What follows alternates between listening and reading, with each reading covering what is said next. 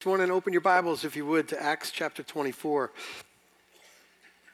If you don't have a Bible, we will put it up on the screen for you, so no worries there. Let me ask you a question as we get started here. What do you do when there's nothing you can do? Right? I had somebody at 8 o'clock do my sermon as soon as I asked that question, which really irritated me, but that's okay. I just want that question, that really irritating question, to linger in your mind. Because in the text that we're looking at today in chapter 24, Paul to me seems like he's in one of those unbearable situations described as waiting. I can't do anything but just wait. No place you can go, there's nothing you can do, no change that seems to be coming in the horizon, just kind of there. You're just kind of stuck. My confession, and if you know me, you know this is already true, I don't wait very well. In my flesh, I'm a very impatient guy. This would be hell on earth, just to describe it for you. Going shopping with my wife, when she's shopping for clothes, doesn't happen very often, but you know those chairs, like prison chairs they put next to the changing rooms, that men just sit in there and they pump something into the air conditioning that makes you just kind of lose your mind and you got to take a nap after you go shop? That is living hell to me. That version of what are we doing? How come it takes so long? So just a confession. I know you already know this, but waiting, stranded between the place that you are and the place you want to be, isn't a probability for you, Christian. It's inevitable. Everybody has to wait for God. Everybody has to wait for these things that God is doing in our circumstances to reveal themselves. Perhaps for you, stranded in a place called unemployment, job searching. Possibly for you, you're stranded between doctor's appointments and chemo treatments, or maybe it's I've lost a loved one and there's loneliness. You're just stuck. There's nothing you can really do. There's no tasks to fix it. You're just kind of feeling stranded. Well, if that's you, and I think it's all of us from time to time, then we're not alone. In fact, in the scriptures, I dare you to pick up any biblical character. Pick the biggest, the brightest, pick whoever they are, and you're going to find that most of them, if not all of them, have moments of waiting. I just went through Genesis and Exodus and grabbed the ones you'd be familiar with, but Noah waited for rain, right? Long time for rain. Abraham and Sarah waited for a child. Joseph waited in prison. Israel waited to be delivered. Moses waited to lead. And that's just the first 30 chapters. Everybody waits. So our character in this story in chapter 24 is Paul, and he's waiting. Can't go forward, can't go back, just have to endure it. So that's the question that I kind of want ringing in your ears. What do you do when there's nothing you can do? Before we answer that and a couple other questions, let's look at the story, get caught up to speed. We'll read a little bit of the text and pray and make our observations. Remember where we are if you've been around for the Acts study, specifically the last couple of weeks. Remember, Paul was found, chapter 21, in the temple, praying, minding his business, doing what he would do in his worship of the Lord. And some Jews from Asia show up and accuse him of stirring up strife and defiling the temple. And so their response was to beat him within an inch of his life. He's rescued, arrested, questioned multiple times. And last week we looked at this this leader, Claudius Lysias, and he hears the charges that the Sanhedrin, Jewish leaders, have against Paul, and he hears Paul's explanation of his innocence, and he hears that multiple times, and he finds out also that there's this plot to kill Paul. There's a group of men, an assassination squad of 40 plus who've decided not to eat until they kill Paul, and so I think Claudius just wants to get rid of this problem and move it north up the leadership ladder, and so he sends Paul to Felix the governor and writes a letter that travels with Paul. And in the letter he just simply says, you got to decide this. He's been accused, but just so you know, everything that I've gleaned from it is he's innocent. I find nothing there to charge him. And if you remember last week, we took some time to just kind of glean from that narrative of Paul's life, like what are things that are consistently true for believers? And we pointed out this reality that you can be doing the right things and still experience trouble, as Paul is. There are going to be days that you regret. There's going to be days that you're afraid, but take courage. Right, church? Take courage because our God knows what he's doing. He loves us. He is with us. Nothing will separate us from his love. And we left here just kind of hanging on to those words, take courage. Today's story, we can learn some things too. And let me just tease up what we're going to learn. We're going to learn something about conviction, and we're going to learn something about waiting. Let's read the narrative. We're going to back up to chapter 23 and pick it up at verse 33 so we get a running start at the story. So again, 23:33, and we'll read into chapter 24. And when they had come to Caesarea and delivered the letter to the governor, they presented Paul also before him. On reading the letter, they asked what province he was from. And when he learned that he was from Cilicia, he said, I will give you a hearing when your accusers arrive. And he commanded him to be guarded in Herod's praetorium. And after 5 days, the high priest Ananias came down with some elders and a spokesman, i.e. a lawyer named Tertullus. And they laid before the governor their case against Paul. And when they had been summoned, Tertullus began to accuse him, saying this, since through you we enjoy much peace, and since by your foresight, most excellent Felix, reforms are being made for this nation in every way, and everywhere we accept this with all gratitude. Okay, that's the butter up section. Verse 4, but to detain you no further, I beg you in your kindness to hear us briefly, for we have found this man, thus begins 4 accusations against Paul that we've heard over and over again. One is he calls him a plague, a spiritual cancer in essence, one who stirs up riots among all the Jews throughout all the world, an exaggeration, a lie. He is a ringleader. In other words, he is a chief revolutionary. So for them to say he's a ringleader would perk up the ears of the Romans going, anybody who wants to have this insurrection, man, that's a serious problem. So they're levying charges against Paul that would make the Romans care more about getting rid of him. And then it goes on to say, and by the way, he's the ringleader of this cult, a sect of the Nazarenes. He even tried to profane the temple, but we seized him. By examining him yourself, you'll be able to find out from him about everything of which we accuse him.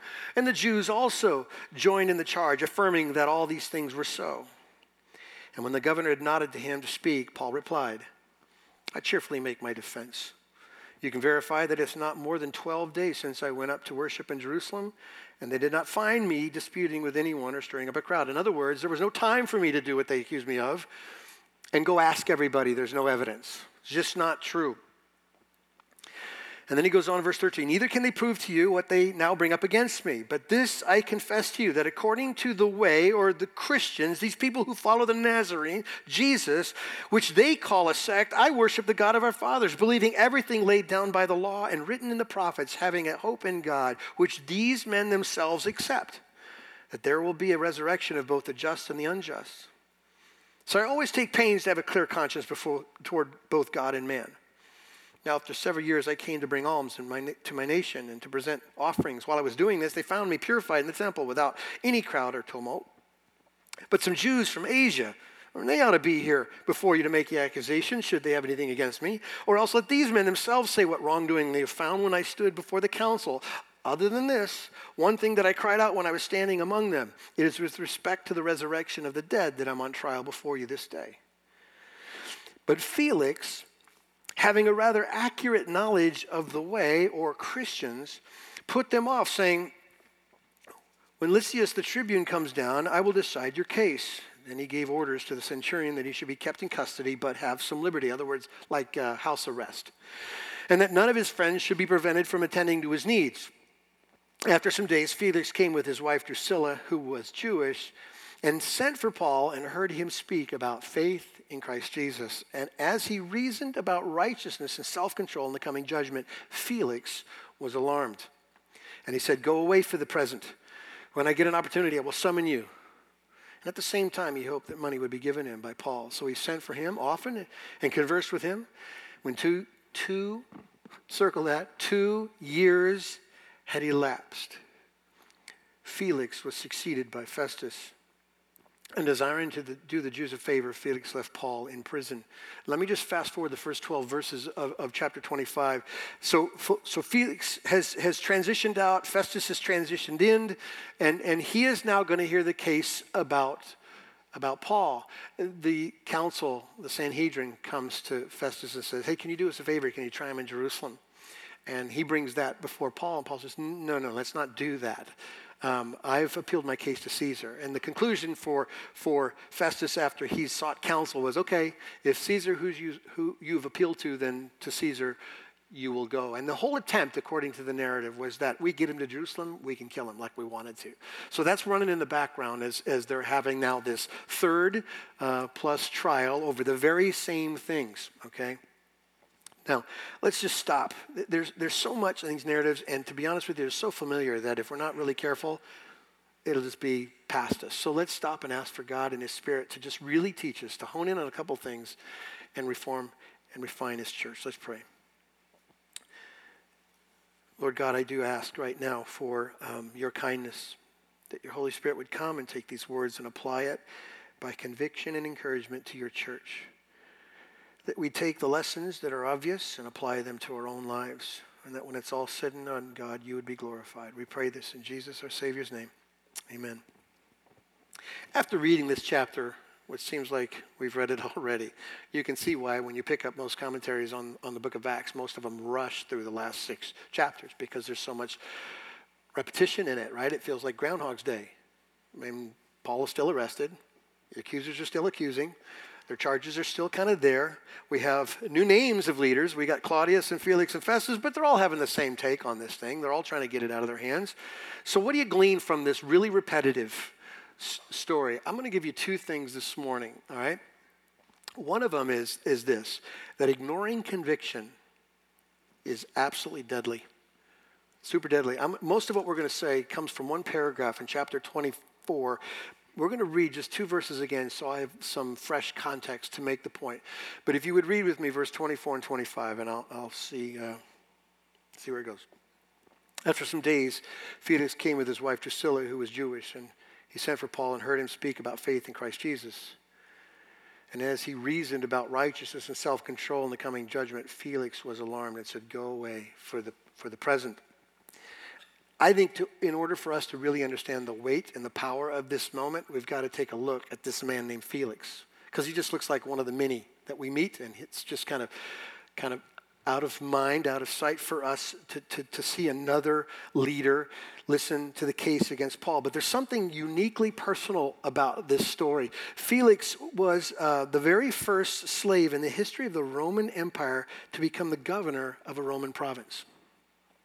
And you might ask the question, which is probably wise, how did that happen? Well, the same way things like this happen forever. He knew somebody, okay? Felix, his brother Paulus, grew up as a friend to Prince Claudius. And when Prince Claudius became Emperor Claudius, his brother said, "Hey, can you throw a bone to my brother, Felix?" And so that's how he became in this position, this governor. But Felix was a really not a nice man. F.F. Bruce, in his commentary on him, made this statement. During Felix's governorship, insurrections and anarchy dramatically increased throughout Palestine because of his brutality.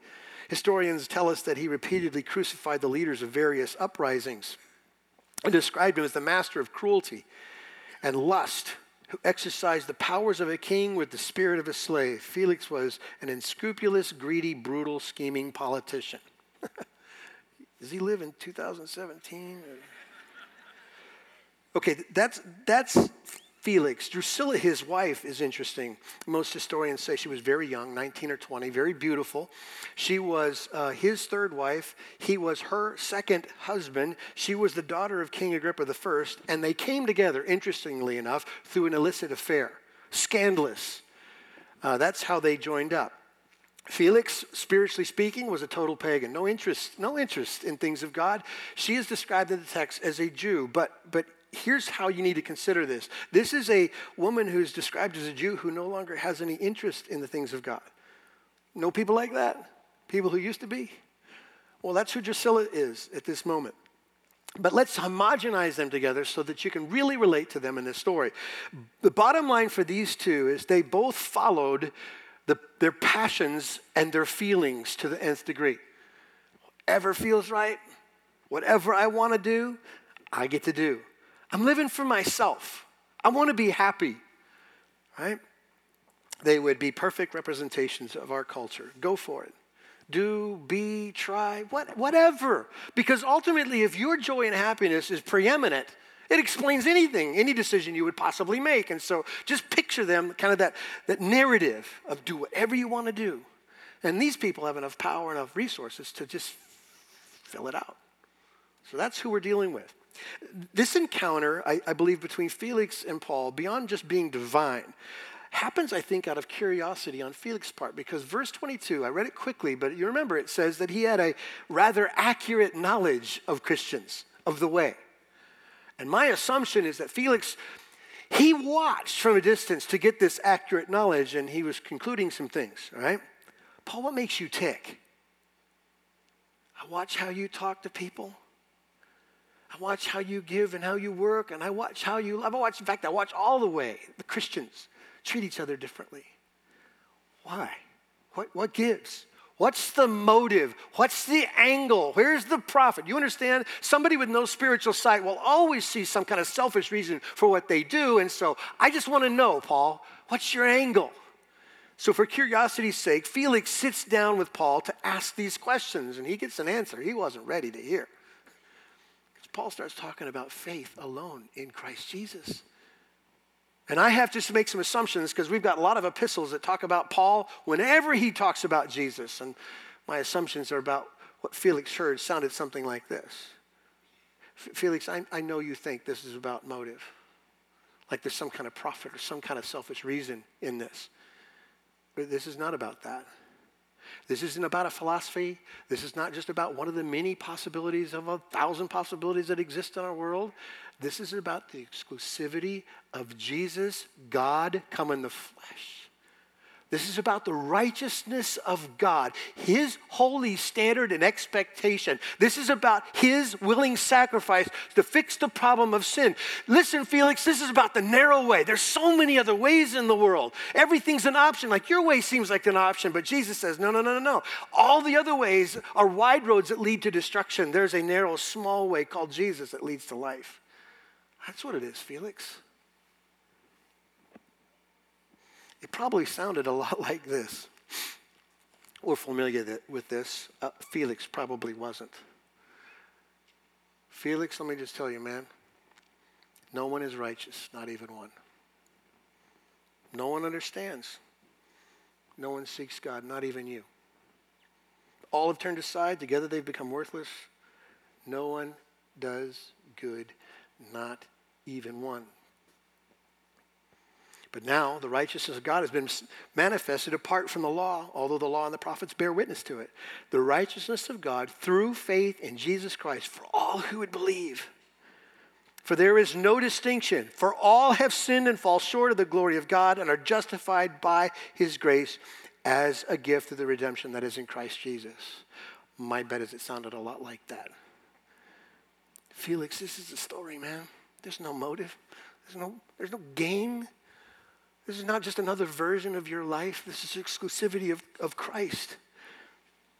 Then, beyond the theology, I think, that he brought in this discussion about faith in Christ Jesus, I think Paul takes this thing to a very personal level.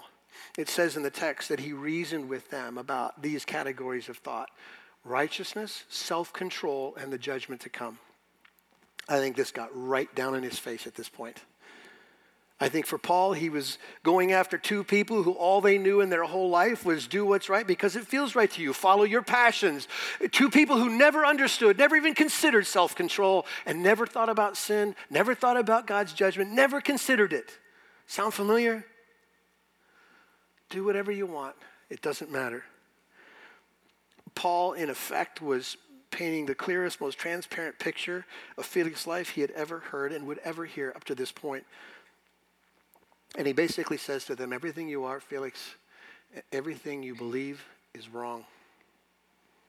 And there is judgment to face. And the text tells us the response, pretty clear response. It says here that Felix was alarmed. The word means terrified.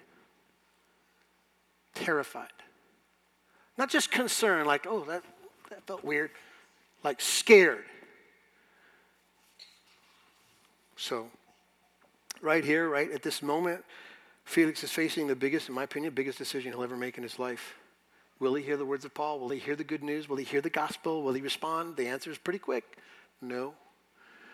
And his solution is sort of the world's solution, sometimes the church's solution to whenever God comes with his sharp elbows to tell us about our sin. Give me some space, man.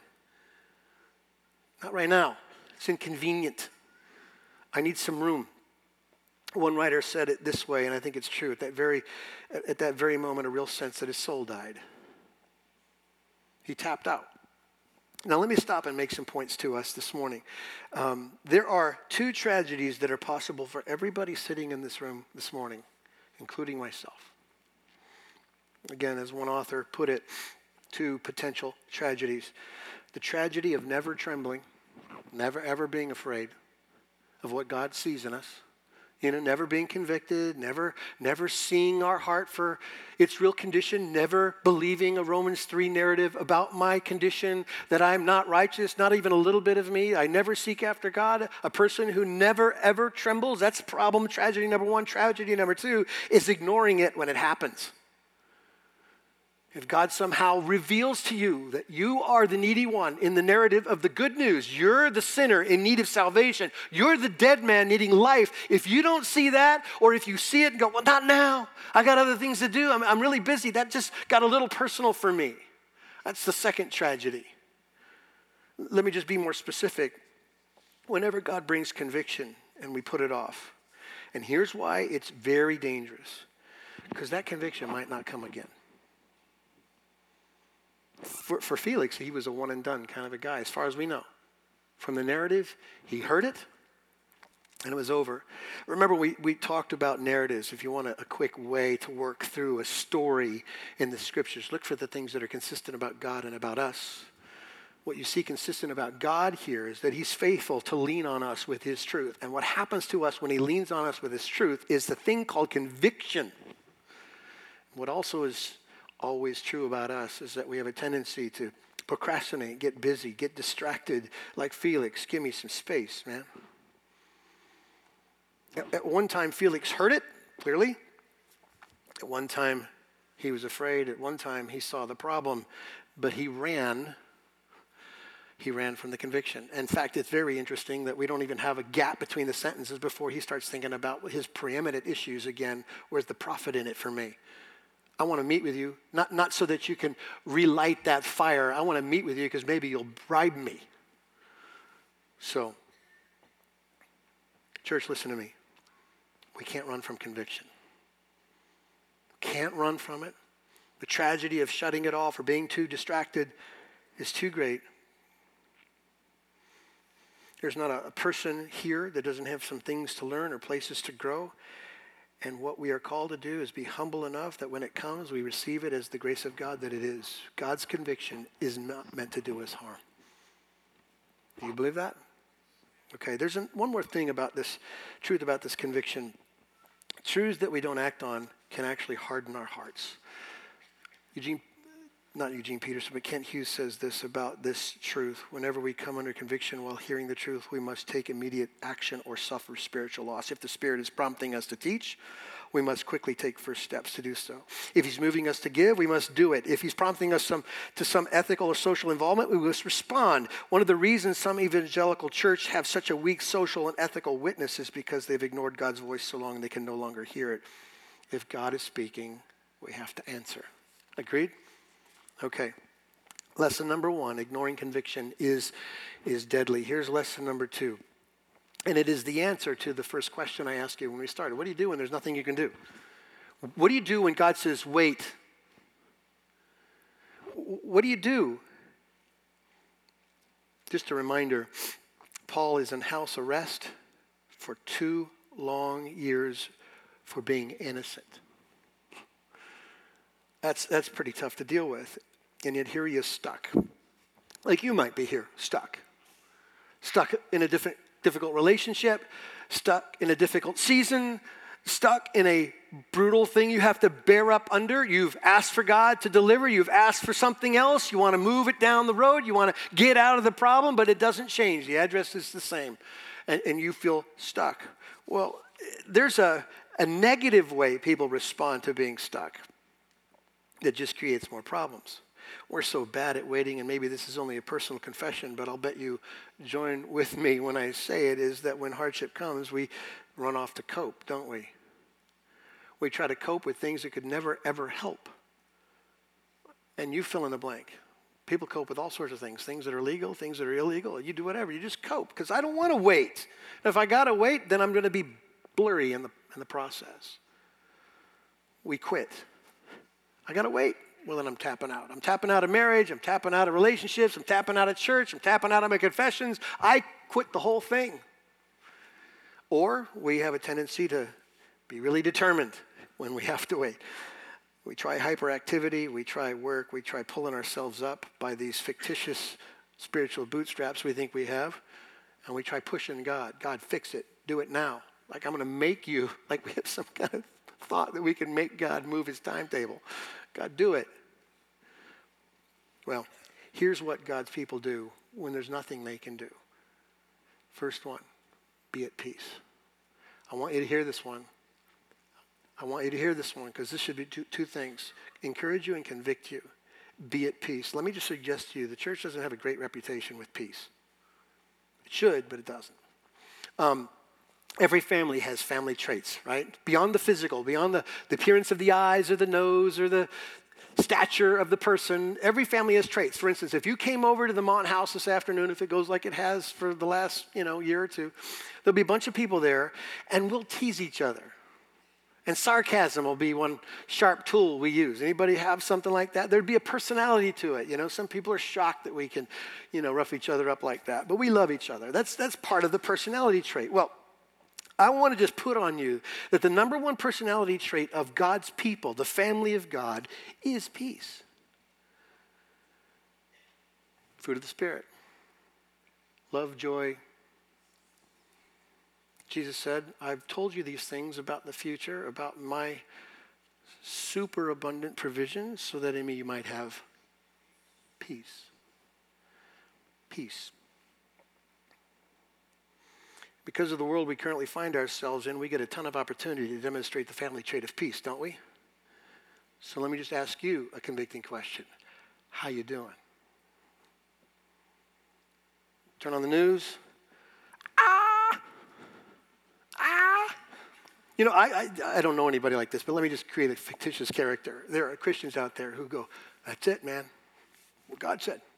And suddenly there's this other narrative, this competing narrative. It's the world and its craziness, and they're both very valuable, very powerful. And I'm preaching both of those sermons all the time. And I'm just to suggest to you that peace needs to be the church's response. When God puts you in a situation that doesn't look like it's going to let up, is peace the supernatural conclusion? Listen, I think we need to be convicted. There's not a day that goes by God doesn't give us a lesson on, do you really believe me? Do you really trust me? I know it's crazy. I know it's insane. I know they don't love. I know there's so much hatred. Do you trust me? Is peace what they see in you? Or do you just act like another version of them? Just a different set of opinions. Okay, what do you do when there's nothing you can do? Be at peace. Number 2, excel at prayer. This is Paul again. Remember where Paul is in the epistle of Ephesians. He's in prison. What's he doing? He's waiting, and this is what he says. Don't be anxious about anything, but in everything by prayer and supplication with thanksgiving let your requests be made known to God, and the peace of God which surpasses all understanding will guard your hearts and minds in Christ Jesus. Excel at prayer. Prayer isn't like that thing church people do when we start stuff and when we stop stuff. Prayer is the essence of our relationship with our Father in heaven. Excel at prayer. Let me give you another one. Live in relationship. There is, in the New Testament alone, some 50 references, mandates, commands to the one another's, this thing, our relationship to each other as Christians, okay? Things like this, you've heard before. Love one another, be devoted to each other, be kind and compassionate to one another, bear with one another, forgive one another, confess one another, and this one, encourage one another. The Apostle Paul to the church in Thessalonica, he is preaching and teaching about the day of the Lord when all hell will break loose, and it will look like it's coming apart. And then he reminds the church, but God's in charge. He's got it. He's in control. He knows what he's doing. And then he says this in 1 Thessalonians chapter 5. Therefore, encourage each other with that reality. You and I, in essence, truly are each other's keeper. We are our brother's keeper. You were not created by God or recreated by his grace to live this thing called faith alone. If you're absolutely alone, then you're missing it. You belong in the body of Christ. You belong and should live in community. Let me give you the fourth thing, what you do when there's nothing you can do. Glorify God. Sounds obvious, right?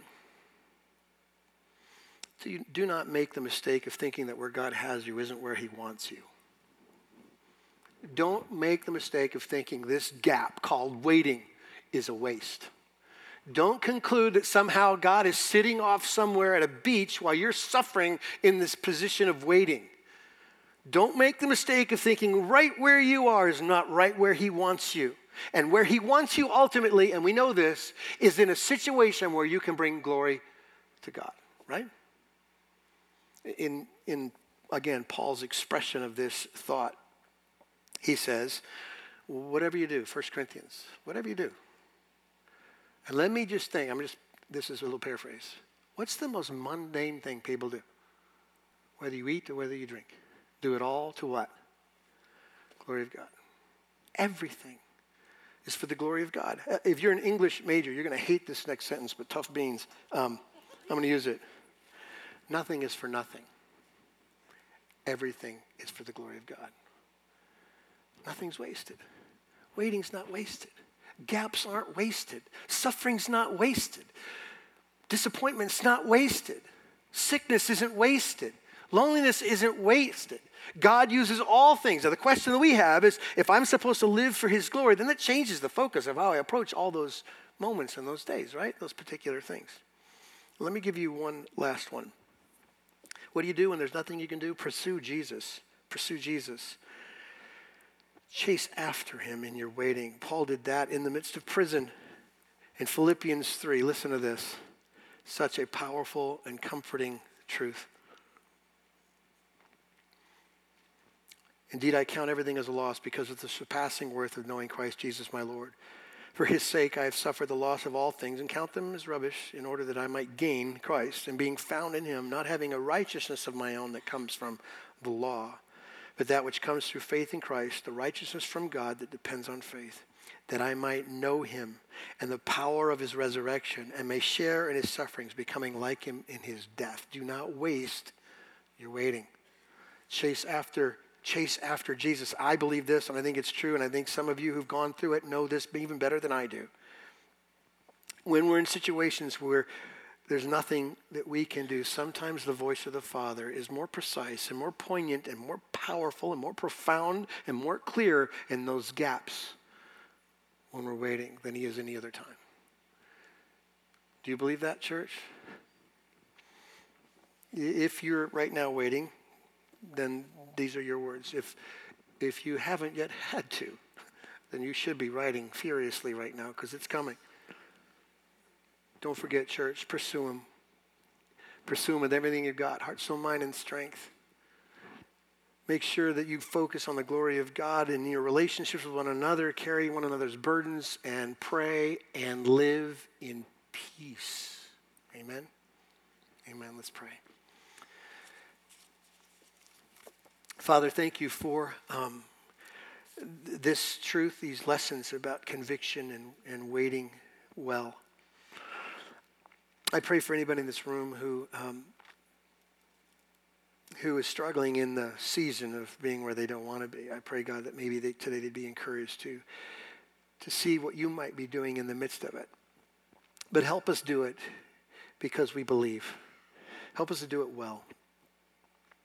Lord, when it's time for us to feel your conviction, your loving prodding, help us receive it as grace and respond the way you would have us respond. We pray for the power of Christ to do so, and we pray it in his name. Amen.